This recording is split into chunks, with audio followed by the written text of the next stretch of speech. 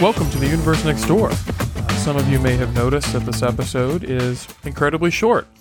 Well, there's a reason for that. It's actually because I'm torn between two things. One of them, as I told you, is the Scott Stripling Curse tablet discovery.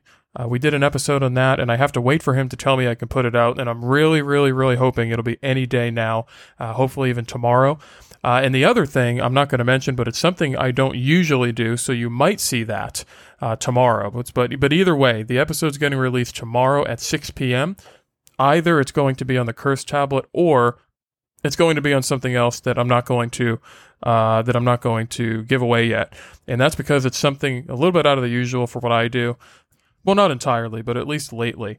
And I've had a lot of deadlines and stuff like that today between house stuff, school stuff, and of course ministry stuff at church, which is what I do full time. I'm a youth and young adult pastor at my church. So not something that I wanted to just throw together at the last minute here. And so I've been giving it a lot of thought, and I'd like another day or so to prepare. So tomorrow night at 6 p.m., there's going to be an episode released. I am super excited about it. I am super excited about not having to rush to throw something together. And I'm also excited for a Q&A that's coming up Friday. So send in your questions if you haven't.